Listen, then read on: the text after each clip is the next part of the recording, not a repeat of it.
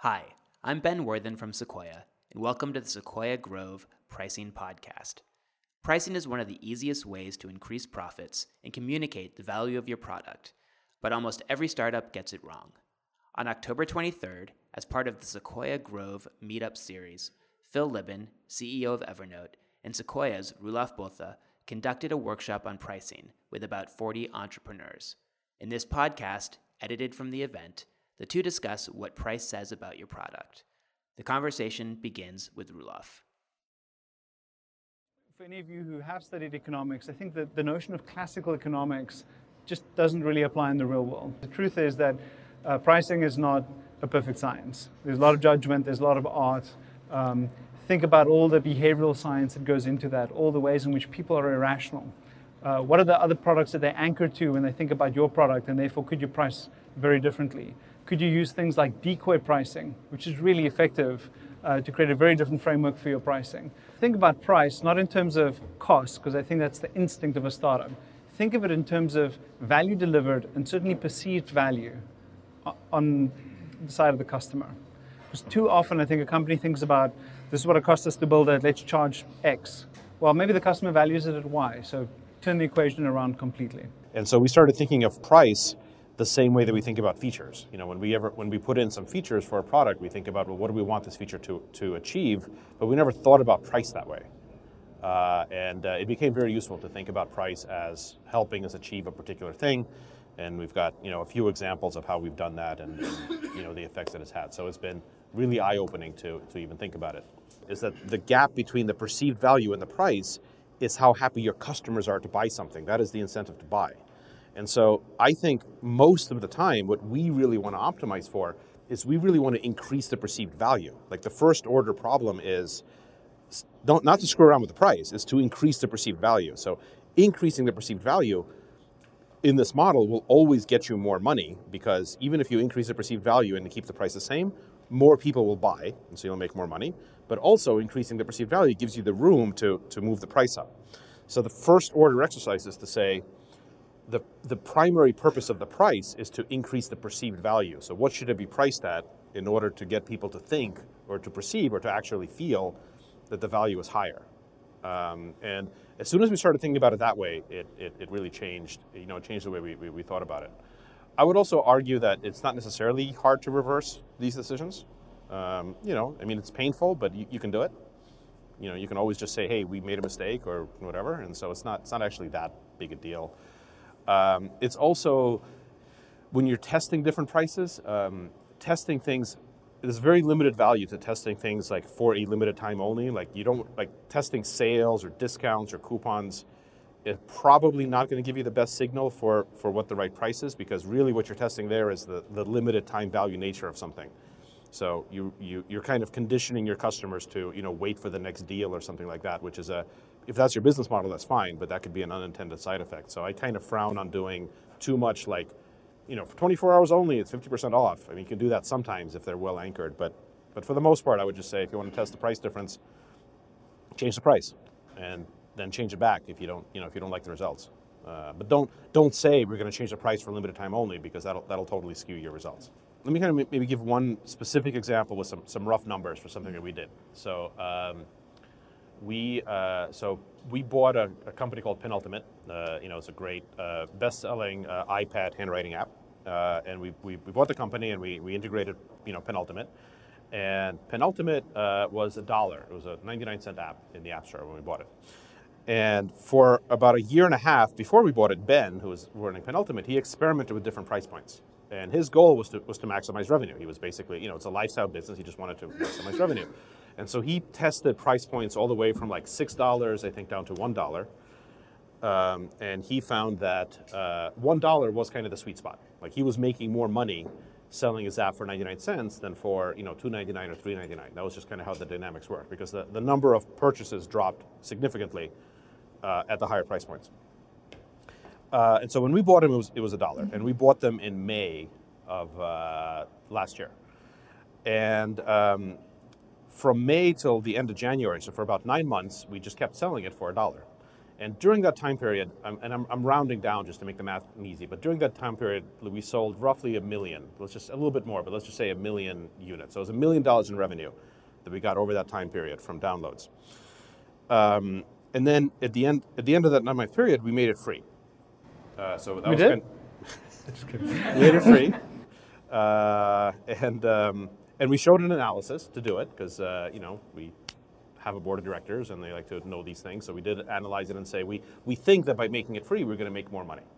And our analysis basically went, we're going to make it free, but we're going to ask some of those people to register for Evernote, and then that will feed through to our freemium pipeline, and at the end result, we'll make more money. And here's how it actually turned out. So roughly, it was maybe more, but just to make the math easy, let's just say 1%. 1% of the people who downloaded it later on became paying Evernote subscribers at about $40 a year, kind of on average, because they don't all stick around for the full year, but let's say about $40. So that $40, 1%, that's 40 cents. So our average value of someone who downloads the app went from $1 to 40 cents. So that's the wrong direction. But instead of having 1 million downloads, now that we made it free, we had 10 times as many downloads. So we got 10 million downloads instead of 1 million downloads. And that's actually pretty typical in the App Store. The App Store for apps is super price sensitive. So lowering the price is going to make a big impact on the number of people that download it. So we had 10 times more people downloading it at 40 cents a person on average, which means that we made $4 million rather than $1 million just by changing the price to free. But our goal in changing the price to free was to increase the number of people that would be using it because we had this other pipeline of Evernote Premium that we could feed them to. If we didn't have this, then lowering the price to free would have gotten a zero revenue. So that was already a good move. And then about 9 months later, so about 3 weeks ago, almost as if we had a plan for this all along, we introduced the Evernote Stylus.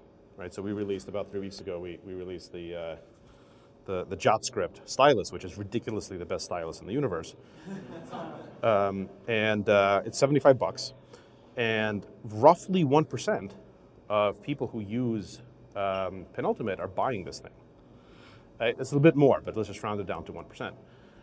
So that's $75 at about 1%. So that's 75 cents per user. So that's $7.5 million from that same 10 million people that downloaded. So by reducing the price from $1 to zero, we went from making $1 million to making $11.5 million. Right? Yeah, $11.5 million. And of course, a big chunk of that is actually recurring. So we'll make not the stylus portion, but the subscription portion will recur. So in that case, it was a pretty obvious decision that the right thing to do was to lower the price. But it was only because we had this pipeline of other stuff, related stuff, well-integrated stuff that we knew we could sell to these people.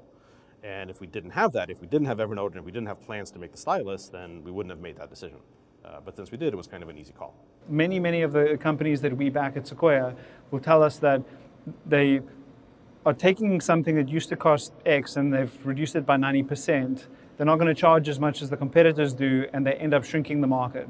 And in some cases, they do grow the market because more units are for sale, but because the prices are so much lower, the aggregate dollars in the industry shrink.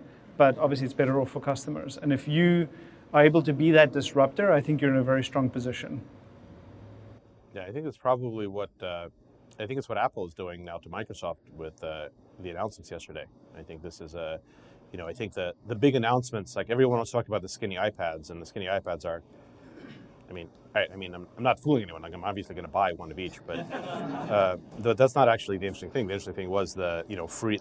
Apple is punching Microsoft at Microsoft's two profit centers, which is OS upgrades and Office, and that's going to shrink that market in terms of dollar amount. It's just going to destroy a lot of dollars for both companies. But Apple can take it and Microsoft can't, and so this is I think a very, pricing can be a very aggressive tool as well, which I doubt, too many startups don't really have the luxury of doing this, but when your company's that size, you can use pricing very, very assertively. But it's also useful to remember that we had this example at a company where I'm on the board called Zoom, which is an international money transfer service. So they've innovated by allowing people to send money abroad to loved ones using the internet instead of going to a Western Union down the street where you typically pay an 8 or 10% fee. And they've gone in and they can deliver this very inexpensively, and their average fee is 3 to 4%. Now, part of the reason they've been able to get away with it is Western Union has this big existing business, and if Western Union tries to compete on price, they'll just butcher their financials, right? They can't afford to do it. If you're this big incumbent, you know, there's this little company that's sort of an ankle biter initially. They just can't afford to compete with you, and before you know it, that little company can build something substantial. At the first pitch that we did at Sequoia, I had this set of charts that basically said, I think there's three different types of business models, and they basically vary by how the perceived value changes over time, over the time since your first exposure to the product. And so if you kind of imagine the graphs, you've got the perceived value on the vertical axis, and you've got time since first exposure to the product on the horizontal axis. And most products, their greatest perceived value is at the beginning. So like if you buy a hamburger, like the greatest perceived value is like right as you're eating it. And then the perceived value drops over time. So like after once you've already eaten it, like you're just not getting that much value out of it. And the same is true for most things. And it's like, that's true for most like video games. Like most games, not all, but most video games, when I download it in the App Store and I buy it, like my perceived value is like right in the beginning when I'm playing it. And, after I've beaten it or I lose interest, my perceived value goes down. And that's probably 95% of the businesses out there, of the products out there. And if that's your perceived value, if you always want to charge at the point of the highest perceived value, that's when you want to collect money.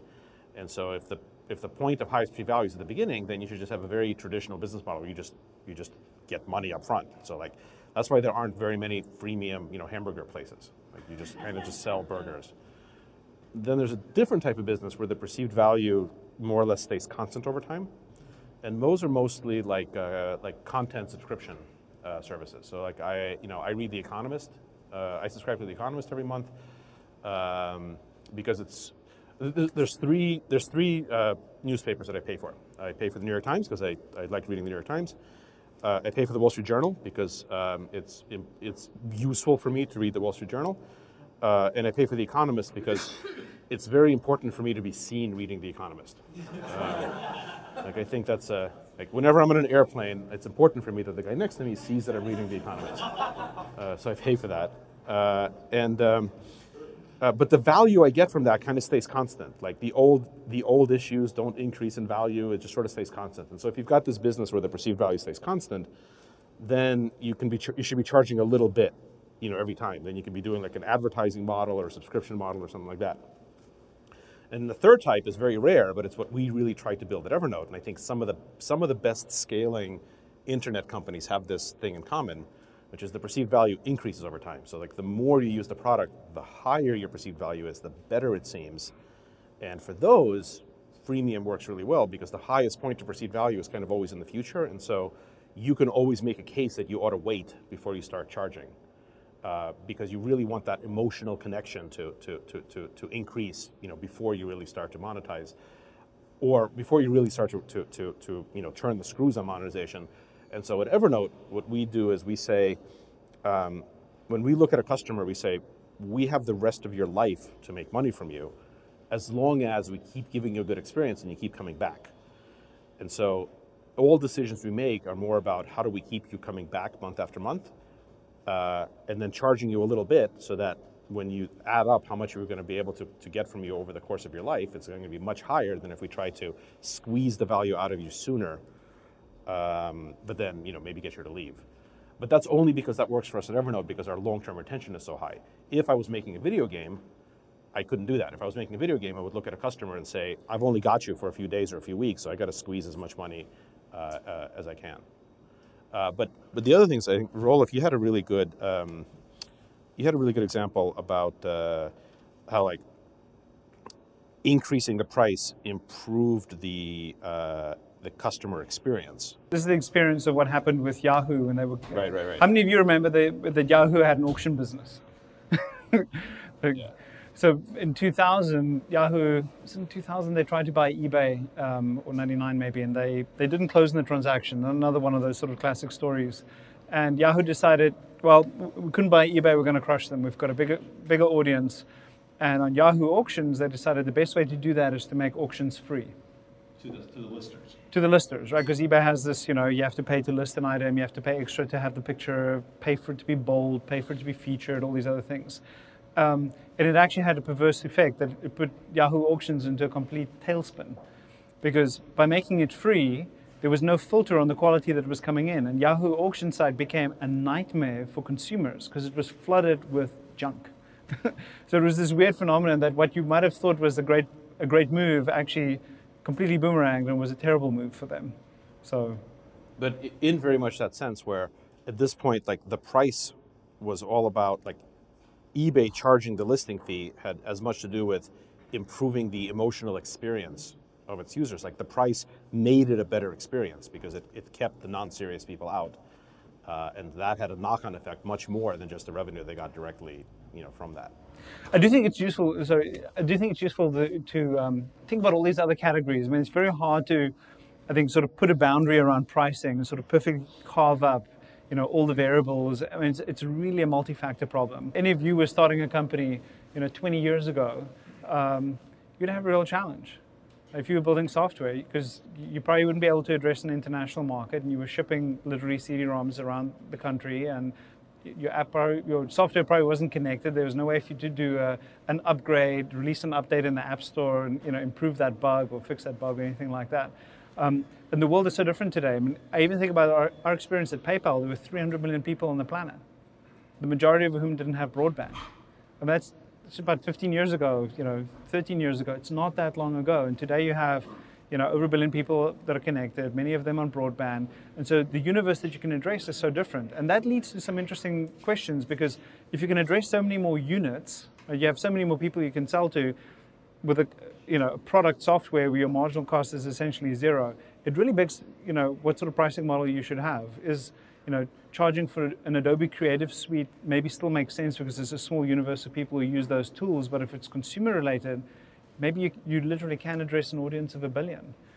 And if your product has network effects, that really sort of throws in another wrinkle, because you may have a really strong incentive to dominate the network before you ever think about charging. And do you want to make money by charging for your product literally, the way that we do at Evernote, or do you want to make money through advertising the way that Google does, or the way that Twitter does? We kind of thought about it like this. I think there's sort of two prices in the world.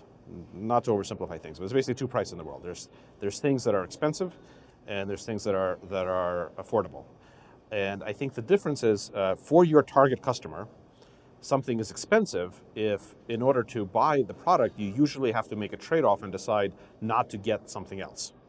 So I think like the new MacBooks are expensive in the sense that for their target audience, which is all of us, most of us aren't just going to go out and immediately buy a new MacBook without thinking like, well, okay, I guess maybe like then I won't buy this monitor, or maybe I'll delay my vacation or whatever. So even for their target audience, they're good value, but you have to kind of think about it.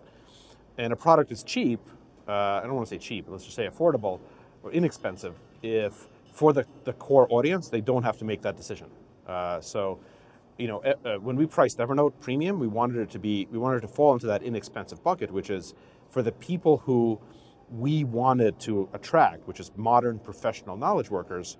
We thought $5 a month is not something that they're going to, just because they buy Evernote, they're going to not buy something else. Like people aren't going to think, well, I guess I'll pay for Evernote Premium and then I'll do one less Starbucks, coffee, a month. As long as we stay in that right bucket, as long as we say, okay, for Evernote Premium, it needs to be in the inexpensive bucket, then I think we have a lot of room to kind of fiddle around with it, afterwards. But we're not going to lose too many users. If we do something that makes it verge into that, okay, now it's questionable, now I have to think about whether or not to buy it or buy something else, then it becomes much harder. Like Evernote socks? Yeah, well, the socks are there. Like the socks are not cheap, and they're not cheap for a reason. And part of it is because, yeah, they're kind of the anchor, price. But they're also really expensive to make. They're the world's greatest socks. So we wanted Evernote Business to be priced the same way. So for our target customers, which are serious businesses, we wanted a price that was in the, affordable category, that most CIOs wouldn't like really beat themselves up over the $10 per month per employee. But we may not have gotten that right everywhere. So there are definitely countries we operate in where $5 a month for our target users may not be in the cheap category. Like I don't know whether in Brazil or in India, even for the generally middle class smartphone owning users there, $5 a month may actually just be on that edge. So that's why we're kind of doing the testing to decide where is that threshold. But for Evernote Business in particular, we've set a goal. We've set a specific goal, which is our specific goal is we want 1 million paid seats in a certain time frame. And that volume is more important to us than the dollar amount we make. So because we anticipate our retention rates on business to be just as high, if not better, than on consumer. And so if we get that large pool of people who are paying something non-trivial, we can monetize that much more in outer years if we get to that initial base. So we've explicitly made the decision that for Evernote Business, the price is there to support the goal of getting 1 million paid seats. And so we're probably not going to screw around with the price too much unless we think that increasing the price would actually make us more likely to sell more seats, which is an exercise we're going through right now. So we're saying, well, if we want to get 1 million paid seats, how many of those are going to come from small companies and how many are going to come from big companies? It's plausible to say that a large number of those is going to come from very big companies, in which case we may actually sell more if it was more expensive, because then we can at a higher price, we can have more kind of enterprise features that those customers may deserve, but also because a lot of big companies, when they're making these purchases, like they've got a form somewhere where they fill out and they have to fill out how much of a discount they got.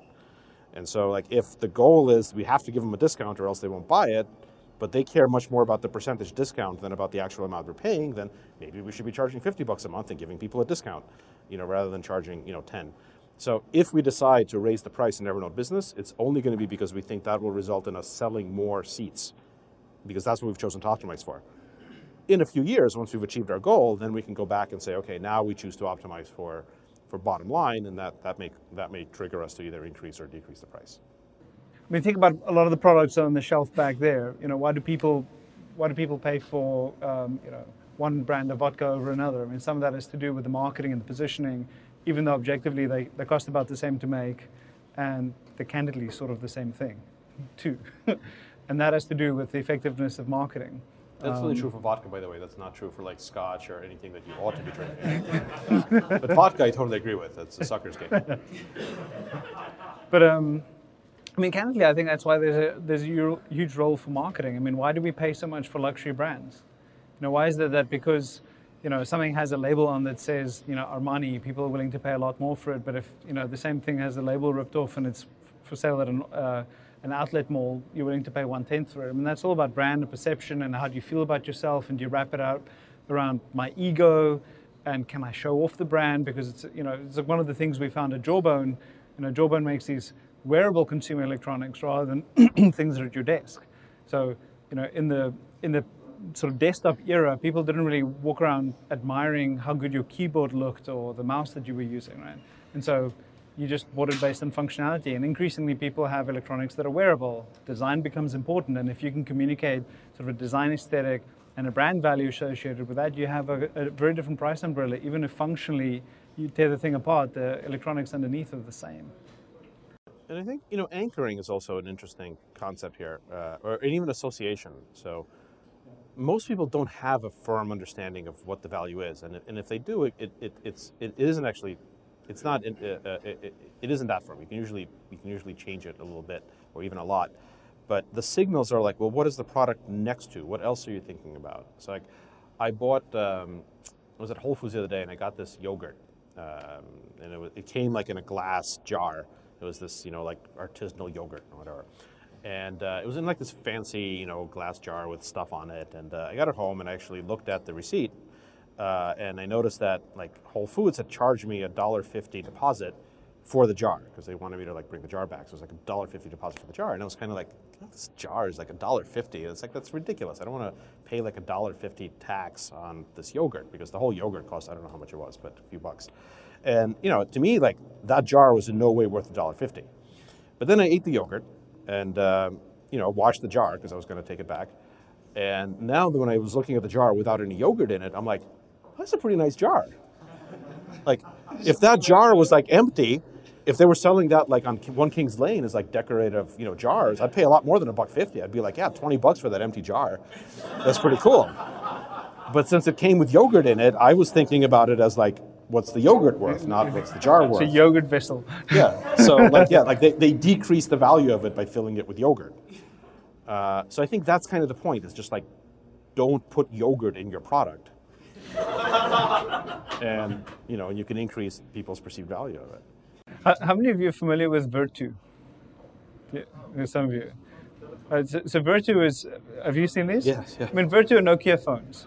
Like literally they're Nokia phones with a different clamshell. And they put them in these very nice malls next to, the Armani store or the Cartier store, whatever the case is, and they charge a lot more for these phones. I mean, it makes absolutely no sense. But it's all about positioning. What are the things that you put adjacent to it to try to get the brand glow from it? I mean, it's really silly, but it helps. I mean, if you're a small company, I think it's part of why you do brand partnerships. One of the things we did at PayPal early on is we were worried that people wouldn't trust us. So we did deals with people like Travelers Insurance, and we actually provided an insurance policy, if in case your account got hacked at PayPal. And part of the reason we wanted to do that is we wanted to get the Travelers little umbrella logo on the PayPal website, because we thought that was an association that would give people greater trust. Somewhat similar in that sort of what are the other brands that you can borrow to get around you? Yeah. Well, I think the marketplace that's a whole nother topic, right? And it feeds a little bit into the notion of network effects, because if you truly have a marketplace where you have buyers and sellers who can cross-pollinate, right? A buyer on eBay can become a seller on eBay and vice versa. Those are really, really powerful and give you a lot more price leverage because there aren't many substitutes. And if you can dominate, gives you enormous leverage and potential for profit. Now, there's a limit to that. So eBay was raising its prices continuously for maybe 5 or 6 years. And they eventually reached the limit where it was getting pretty darn expensive to sell your stuff on eBay, and there were substitutes. You could build your own website, you could buy AdWords through Google to drive traffic to your website, and so that ended up putting a ceiling on how much eBay could raise its prices. But the way that Amazon's gone about their marketplace, now offering third-party logistics for companies as well, I mean, it's a wonderful way for them to take the audience that they have, this massive user base, all these credit cards on file, and just make a very easy, seamless transaction experience for consumers with a very nice toll that they take from those other sellers. So I think there's a couple of things. First thing is there are two completely different and unrelated types of freemium that are only called the same thing kind of accidentally and actually have nothing to do with each other. And it's pretty important to understand which one we're talking about. So there is freemium like free-to-play, like what a lot of games use. And then there's freemium like what Evernote and Dropbox and a few things like that do. And they're different because they basically come down to what I said earlier, which is the expected retention rates. So when you're doing freemium on something that has a very low expected retention rate, something that's a hit-driven business, then the whole point of freemium is just to get as many people as possible in the top of the funnel because of the free product, and then to aggressively squeeze them as much as you can as quickly as possible, because whatever money you don't get out of them in the first few minutes or days or week or so, you're never going to get out because they're going to move to something else in the next hit, and then there's no reason to believe that the next hit is going to be one of yours. It could be somebody else's. And so all of the freemium stuff that's really kind of free to play, the stuff that Zynga does and a lot of these other companies, there's nothing wrong with it. It's just like that is its own animal that is actually totally different from the longer retention subscription model that we do. When you have that longer time period, then the role of the free product changes. The role of the free product at Evernote is not to get you to pay for the premium product. That's kind of surprising to some people. So it's worth repeating. So if you're making a game, the goal of the free game is to get you to buy the stuff in the game. The goal of Evernote Free is not to get you to pay for anything.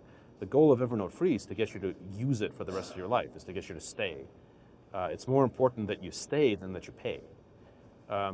We realized that was fundamentally true for us because it rhymes. And things that rhyme are just more true than things that don't rhyme. But the math actually bears it out. So if you stay, you're more likely to pay for, every month that you stay, you are linearly more likely in the Evernote model to actually pay for something, and you're more likely to refer your friends to it. So freemium works great if you have the right conditions, and the right conditions are a very good long-term retention rate. So, the people that we lose, we tend to lose in the first, few days or month. People who hang around for a very long time. So you need to have a very good long-term retention rate, and you need to have marginal costs that are low enough that you can afford to say, I just want you using it for free for the rest of your life, and I'll be happy. And if you have those two things, then I think it actually makes a lot of sense. And if you don't, then I think you're maybe in that hits-driven model, which is fine if and only if you can confidently generate hit after hit after hit, which I certainly don't know how to do, but there's much smarter people than me in the world. Because the other thing is, if it's a sharing product within an enterprise, or if it's something that there is a network effect, you don't want to inhibit usage. So, one of the things I was wondering is, you want to get away from charging at the margin, because you actually want to encourage adoption. Because it may be that it provides you with a platform to then layer other services in. Especially something that then becomes habitual use. Do you actually want to have a flat price, get in the door, and does it give you an opportunity to sell other things that are value added? Because a lot of the other software that you may, or other services that you may sell, may not have that kind of a network effect where once you get it in, like you're locked in, switching costs become very, very high. I've had luck or success, not at Evernote as this, but in my previous company where we did a lot more enterprise sales, we would often discount things for early adopters, but it wouldn't be, we would discount it conditional on some other stuff. So we would say, look, we really want to, we would love to work with you to figure out the use case. So if you let us, come in and kind of study how you're actually using it and collect the feedback, that would be really helpful to us. So we'll give you a discount based on that. And so we that worked pretty well for the first few customers at every major release, because it in effect gave them a significant discount, but it didn't set the precedent that we would be doing this for everyone. In fact, it kind of made them even more likely to engage with it and feel like they were going to help us, which they did. But that's not scalable. We obviously couldn't do that, all the time. But we were just starting out, and so that was an effective thing for the first handful of customers at every major release. We would say, yeah, if you help us with this, we'll give you a 30% discount, 50% discount, whatever, to do that. How many of you have come across this guy Cialdini, who's a professor, I think at Harvard? Some of you are familiar with him. So he's, Blair, do you remember the name of the book? The Persuasion, or what is the name of the book? Influence, The Power of Persuasion.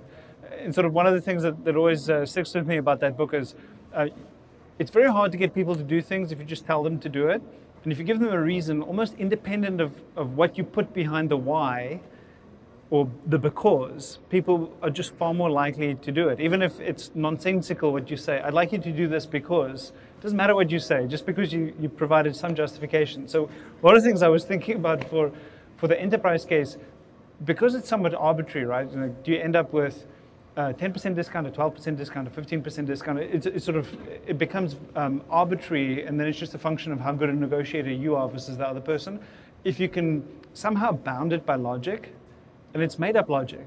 You just say, look, we fitted this logarithmic curve, and it happens to be that at this point, the formula pops out that it's a 13% discount, and this is how we built it. Or based on our cost model, we're willing to give you this discount. And actually giving a justification, even if it's a little bit made up, may actually be really effective at preventing you from going down a spiral of negotiation. And I think one of the things I'd like you to take away from this is, you're not going to get it right.